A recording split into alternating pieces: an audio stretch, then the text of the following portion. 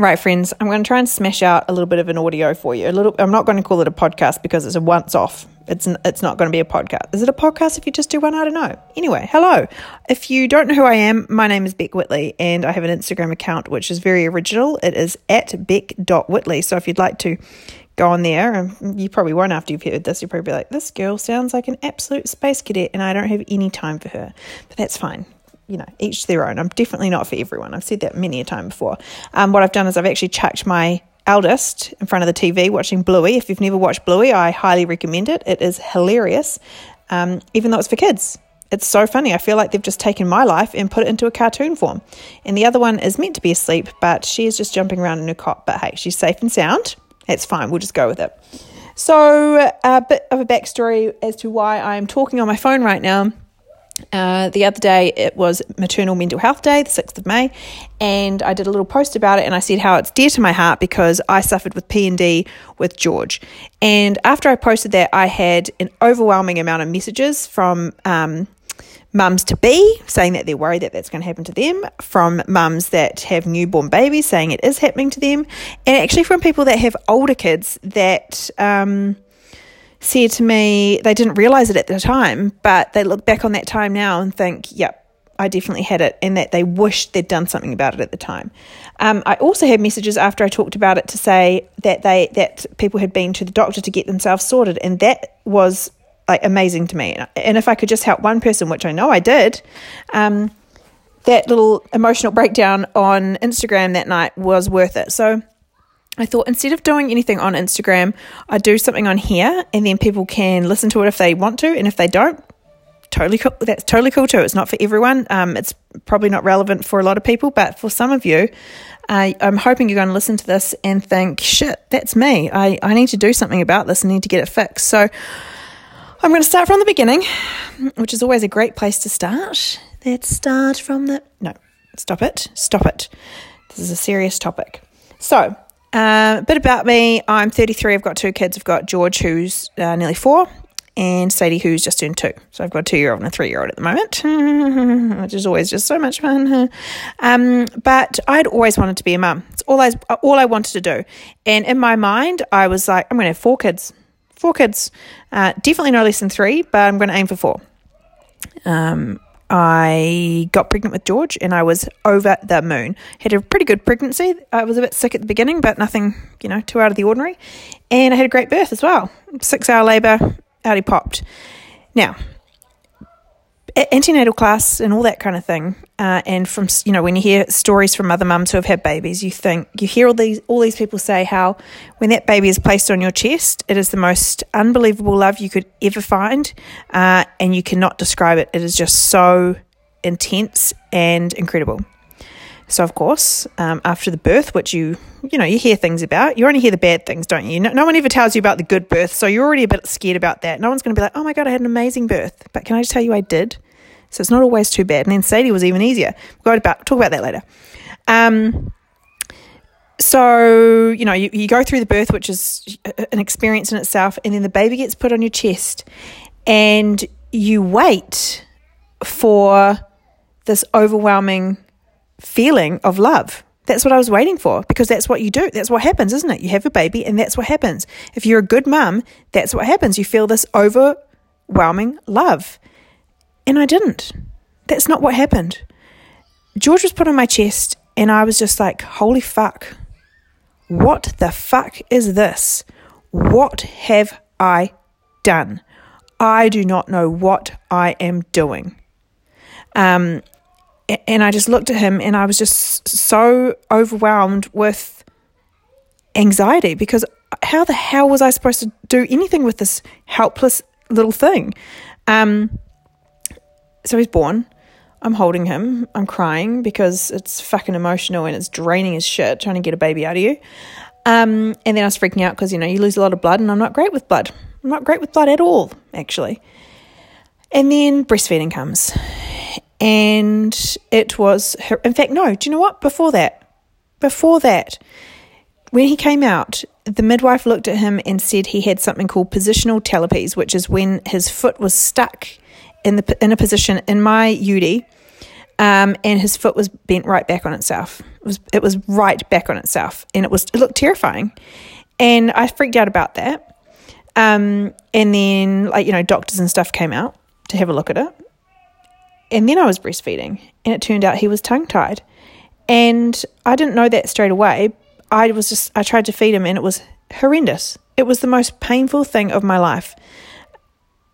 And he wouldn't latch, and I was like, okay, I thought this was meant to be easy. I just thought you just chuck them on the boob, they know what they're doing, that's it. No one had told me how horrible and hard breastfeeding is. It was really scary. So that was a battle. I'm going to jump all over the place because that's just what my mind does, but I'm going to try and stay on track. So anyway, he had his tongue tie snipped, which I didn't go in with him because it was horrendous and I didn't want to watch my baby go through that. So my lovely mum took him in and did that, brought him back. So I was dealing with the tongue tie and I was dealing with this positional talipes, and the doctors were telling me that, he might be have a funny foot and he might need special shoes and he'll need physio and he'll need all this. And I was like, holy shit, this is not what I signed up for. In your mind, you're going to have this perfect, beautiful baby, and that'll be it. You pop them out, you chuck them on the tit, and off you go. But that's not what was happening. It was terrifying. So I've got the doctors freaking me out about the positional talipes. He's had his tongue tie, and every time I feed him, my nipples are getting more and more raw. And over the next, I can't remember how long it was, probably 48 hours max. Every time I put him on the boob, I was bawling my eyes out because it was so painful. And it got to the point where every time I fed him, it was just like milk, like strawberry milk. It was just blood. And you're just not prepared for that. Like, you tell me one person that said to you, oh, you know what, you could have real trouble breastfeeding. Like, breastfeeding can be horrible. You're going to bleed. You're going to cry every time that kid feeds. You're going to curl your toes up and you're going to wish that you were in labor rather than this. No one tells you that. No one tells you that.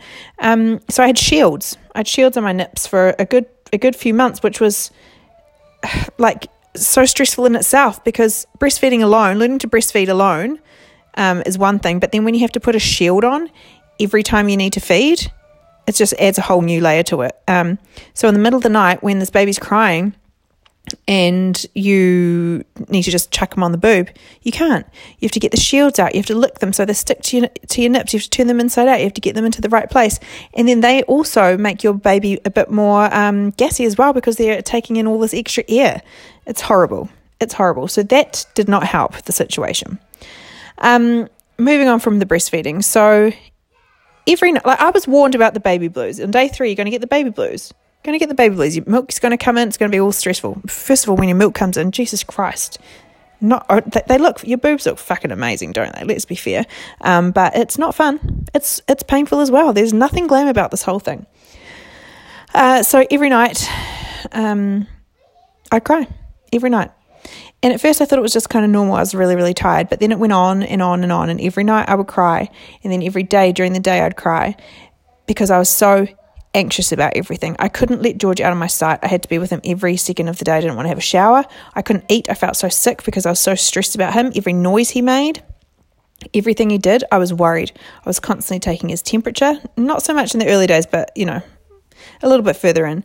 Taking his temperature. Every time we went to sleep, I'd be checking to see that he was breathing. It was so stressful, and I lost so much weight from it. I just felt like my world was spiraling. I'd look at him and I was like, why don't I love you like everyone says you're going to love them? Why? And I felt so terrible. He didn't choose to be born. He didn't choose to be born to me, and I was failing him because I didn't love him. I loved him, but I didn't love him. Like, I looked at him and I just thought, you know what? You've fucked everything up. You have fucked up everything. You've taken away my body. You have taken away my sleep. You are taking away my social life. You are ruining my relationship with Ben, because we were so tight and we'd do everything together all the time. But then we became ships in the night because I had to deal with this baby. And, Ben did as much as he could, but at the end of the day, the baby needs its mum. And he couldn't do anything in the night. Like, he could just kind of open his eyes and be moral support, but really there was nothing he could do. And I didn't want him to be awake all night. He had to go to work the next day. So I would rather he got some sleep. So we ended up kind of sleeping in separate beds for a while because I had just had George in the bed with me. It was easier. But also so stressful because I was scared I was going to smother him. And, you hear all that kind of stuff about SIDS. That was always at the front of my mind. Immunisations, so stressful for me. the worst. I just dreaded it. From the minute he was born, I knew he had to have his 6-week jabs, and I was terrified. From the minute he was born. I'm not even exaggerating. Then we get to the 6-week jabs, he has them, and I was stressed out to the max about the reactions he was going to have. I was constantly monitoring him, didn't want to sleep at night, just wanted him near me. And then I just was scared of the next ones and the next ones and the next ones. And I was actually so scared thinking about, what if I have another kid and I have to get their injections done too? Like, it was just horrible. Anyway, so I was just kind of spiraling, and it just got to the point where this is going to sound really horrible. I remember one day I'd had a terrible night.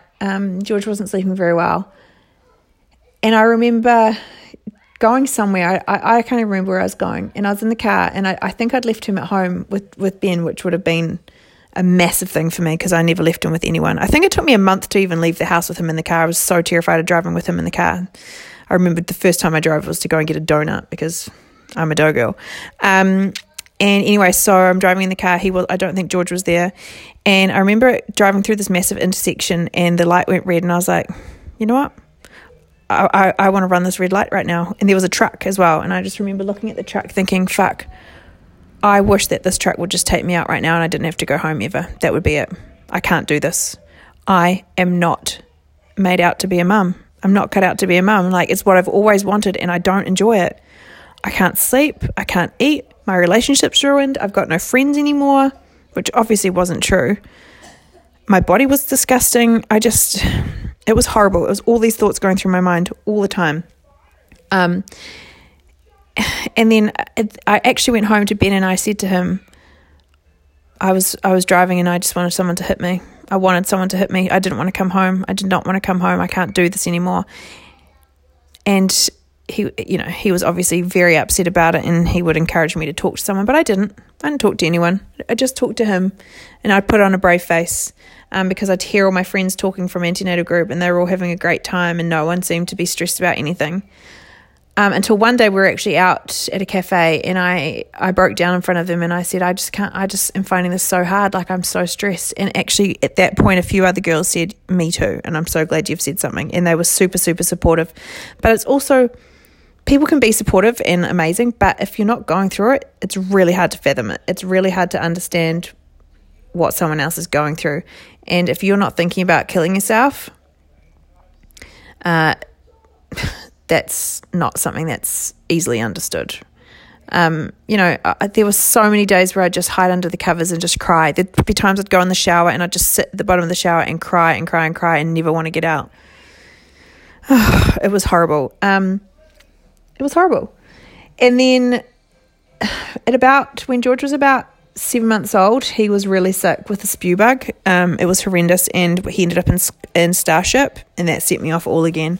It was just the most terrifying thing. And it was a vomiting bug, and I know now that that's just what happens. Kids just get them. But I was just so stressed about it. I was convinced that every time he had a sniffle or a cough, I was convinced he had something wrong with him and that I was going to lose him. Every time. And that is not nice, to look at your kid and be so stressed out that something horrible is going to happen to them all the time. I never wanted him out of my sight. I didn't want anyone to take him. I didn't want anyone to touch him. I didn't want people wearing perfume around him because it might give him a headache. It was just, when I look back now, it was all too much. I was overreacting, but at that time, I didn't know any better. And then once he started to sleep at about 8 months old, I started using a book called Tizzy Hall. What's it called? I can't remember. It's a Tizzy Hall. And that was my Bible. And I followed the routine, and he started sleeping in the day and in the night. And my life changed. Everything turned around, and the fog started to lift. And I started to feel like I loved him and that he was the best thing ever. And that continued. But any kind of illness or sickness sets me off. It still does. It still sets me off. And then when he was 10 months old, I got pregnant with Sadie, and my world came crashing down again. And because I was not trying to get pregnant, I could barely handle George mentally, not behaviorally. He was amazing. He's always been an amazing kid. It was nothing to do with him. It's always been me. Then I get pregnant when he's 10 months old, and I just remember seeing the pregnancy tests and just screaming, fuck, and pacing up and down the hallway thinking, what the fuck? How am I going to do this? I can't even handle one kid. I cannot do this. And that was how I was the whole pregnancy. Even to the point where I went into the delivery room to have her, and I looked at the little bed where they put them when they're born, and I just cried and I said, I can't do this. I don't want to do this. I cannot do this. I cannot have another baby. I just want to go home to George. George, who I'd also written an entire freaking book about all the instructions on how to look after him. I saw it the other day and I was like, what is wrong with you? Like, what was wrong with you? You poor thing. It was just, must have been so stressful. Anyway, so I had Sadie, and super quick and easy birth, an hour and a half from start to finish, and it was totally different. She was put on me, and I did feel bonded with her straight away. Everything was so much easier. She wasn't tongue-tied. She had a mole on the back of her leg which had to get checked out, and she did have a hole. It's not really a hole, but at the top of her tailbone. I can't remember what it's called right now. Oh my God, what's it called? Anyway, she had to have an ultrasound to check for spina bifida, and she has this mole on the back of her leg which is going to keep growing as well, and I have to keep an eye on that. But overall, she was fine, and I bonded with her straight away, and I did love her straight away. And I think in hindsight, it's because I had nothing else to lose. I felt like I'd already lost who I was before I had kids, and so when I had her, I kind of knew what to expect. And there was nothing else for me that I felt I could lose. But then it was fine at the beginning, and then she didn't sleep, and then everything spirals out of control again. And I know it's all linked to my sleep, and I'm sure it's like that for anyone, even people without kids. I'm sure if you can't sleep for some reason, everything kind of spirals for you. And I'd also been someone to suffer with this kind of stuff prior to having children. Can I also add that? And I've always been super anxious. I've had bouts of depression. Anxiety is what gets me. It's the anxiety, and then that leads to the depression, I think, because having anxiety is super, super hard for someone. Like, I'm quite an extrovert, I guess, but I am also super anxious. I'm a very anxious person. So she was born. Everything was kind of fine. She was a perfect baby, of course, the most perfect of all babies. And then her sleep just turned to absolute shit. And Ben travels a lot. He was away a lot in the first few months of her life. So I kind of felt like I was doing it alone at night. And then I just couldn't do it anymore. I went back into that kind of, I can't do this. I don't want to be here. I can't do this. I'm not a good mum. What has happened? How did I let this happen? And I remember just getting into bed some nights, just hiding under the blankets and just crying and crying, not wanting the next day to come. I'd dread every day. Every night I'd think, I don't want to wake up tomorrow. I can't do this anymore. And then at 8 months, I got a beautiful sleep consultant called Cherie, and she fixed my life because she got Sadie to sleep. And then again, the fog lifted and I could see out the other side. And now it's just getting better and better. I mean, obviously some days are shit. In the first 6 months of having under two, holy smokes, that was hard work. But I guess the reason I'm going on about this is because I'm sure there's going to be other people who relate. And I really want to urge you in a very hypocritical way, if you're having thoughts of driving through a fucking intersection and you want a truck to get you, that's not good. That is not normal, and you need some help. I never got help. I never did. I just battled on with it, and now in hindsight, I look back and think, what a waste. What a waste. I could have enjoyed those first few months of George's life so much more if I just got over myself and went and spoke to someone. And I'd put on a brave face for everyone else. Ben knew. I think my mum probably knew a little bit, but I just put on a brave face because I didn't want anyone else to know. I felt weak, and I felt like a failure, and I felt like I'd made a massive mistake, and all I'd wanted was this baby, and saying to Ben, all I want is a kid. I need to have a baby. Like, it's my time. And then the world's flipped upside down, and I don't want to do it. I don't want to do it anymore. But yeah, I just want people to know that it's okay, and go and talk to someone And also it does get so much better. I love my kids now more than I could ever explain, and I just look at them and I'm like, holy shit, you are incredible and you are amazing, and it's because of me. And everyone else around them. But if I didn't haul my ass like I did,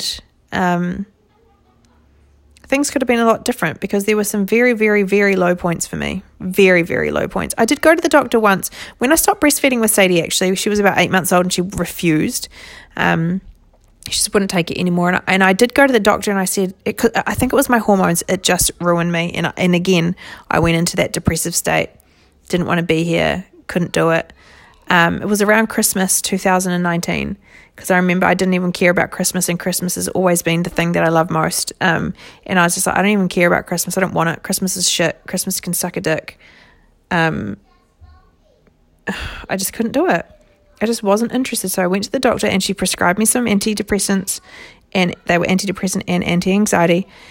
And she told me all the side effects, and said it would take a couple of weeks for them to kick in, and you'll feel weird while you're getting used to them. And I just thought, you know what? I'm going to give it a couple more weeks. And then if I'm still feeling like this, I'll take it and I'll do it for my family. So I did that, and I waited 2 weeks and I started to feel better again. And I think my hormones had just gone from being pregnant to breastfeeding and pregnant at the same time, to breastfeeding to nothing in like that 2 years. And I think my body was just in shock. It was like, what is going on? These hormones are out of whack. They're out of whack, sister. But I didn't take anything, and I haven't to this day. But if I was still feeling funny after a couple of weeks, I totally would have. And I don't think that there is any shame in taking anything, ever. If you're feeling as low as I was doing, there is nothing wrong with taking something to help you feel better and make it everything better for your family. There really isn't. So if you've actually listened to this and you're still listening, thank you for listening to me just go on and on. Sorry if you can hear Bluey in the background. But I just want you to know that it does get easier. It does get better. And if you feel like it's not getting better, then you need to talk to someone and you need to get some help, because I don't want anyone else looking back on the time that they've had with their babies and regretting how they handled it. Because if I wasn't so stubborn, I wouldn't be sitting here thinking, shit, what a waste. Why did I do that to myself and my kids? I could have had something. I could have taken something. I could have spoken to someone. And maybe I wouldn't forever have that guilt and regret that I didn't do something about it. So yeah, that's just where I'm at. I am always here to listen. Always. It's so good to talk to someone. If you know someone else that has, you know what the other thing is? Even if you think that no one else is going to be interested, if you know all these mums that have babies and you think, oh no, they're having a great time, no one feels like me, talk to them anyway, because you'd be surprised how many people are and they don't want to talk about it. There's a crazy amount of people, mums dealing with it. And do you know what the other thing is? Dads as well. Dads can have depression, postnatal depression, because it's a massive adjustment for dads as well. I know that we give them a lot of shit because, and there's things like those memes, and it's like when you look over at your husband in the middle of the night and look at him with his useless nipples. And yes, to an extent, they can't do anything. However, this does affect them too. It's a massive change for them as well. So we do need to be mindful about that. It's all very well thinking about maternal mental health, but also paternal mental health as well. I think it's something that's forgotten about, and, girls get all the credit. And we do. Obviously, we go through a fucking hard time. But in saying that, dads do too, just in a different way. So yes, I think that's me. I don't really know if I've got a specific point. I just wanted to get that off my chest in the hope that maybe it will help someone else. If you have a baby, and you're just thinking, where's this love that everyone talks about? You're not alone. You're not alone in feeling like that, and it will come. It's a huge adjustment that you're going through. Your body has gone through so much. Your mind is going through so much. You start to feel like you're losing yourself, and you probably will for a while, but then you'll find yourself again, and you realize how much of a fucking badass you are because you've gone through all this stuff. And you look at the little people that you're raising, and you're like, you know what? I'm actually doing a really good job because these kids are incredible. Yeah, and that's me. I don't even know if this is recorded. I've actually got a sore throat from talking so much. Yeah, I hope this makes some sense. And if you need me, I'm always there. So thank you for listening. Thank you for listening. Goodbye.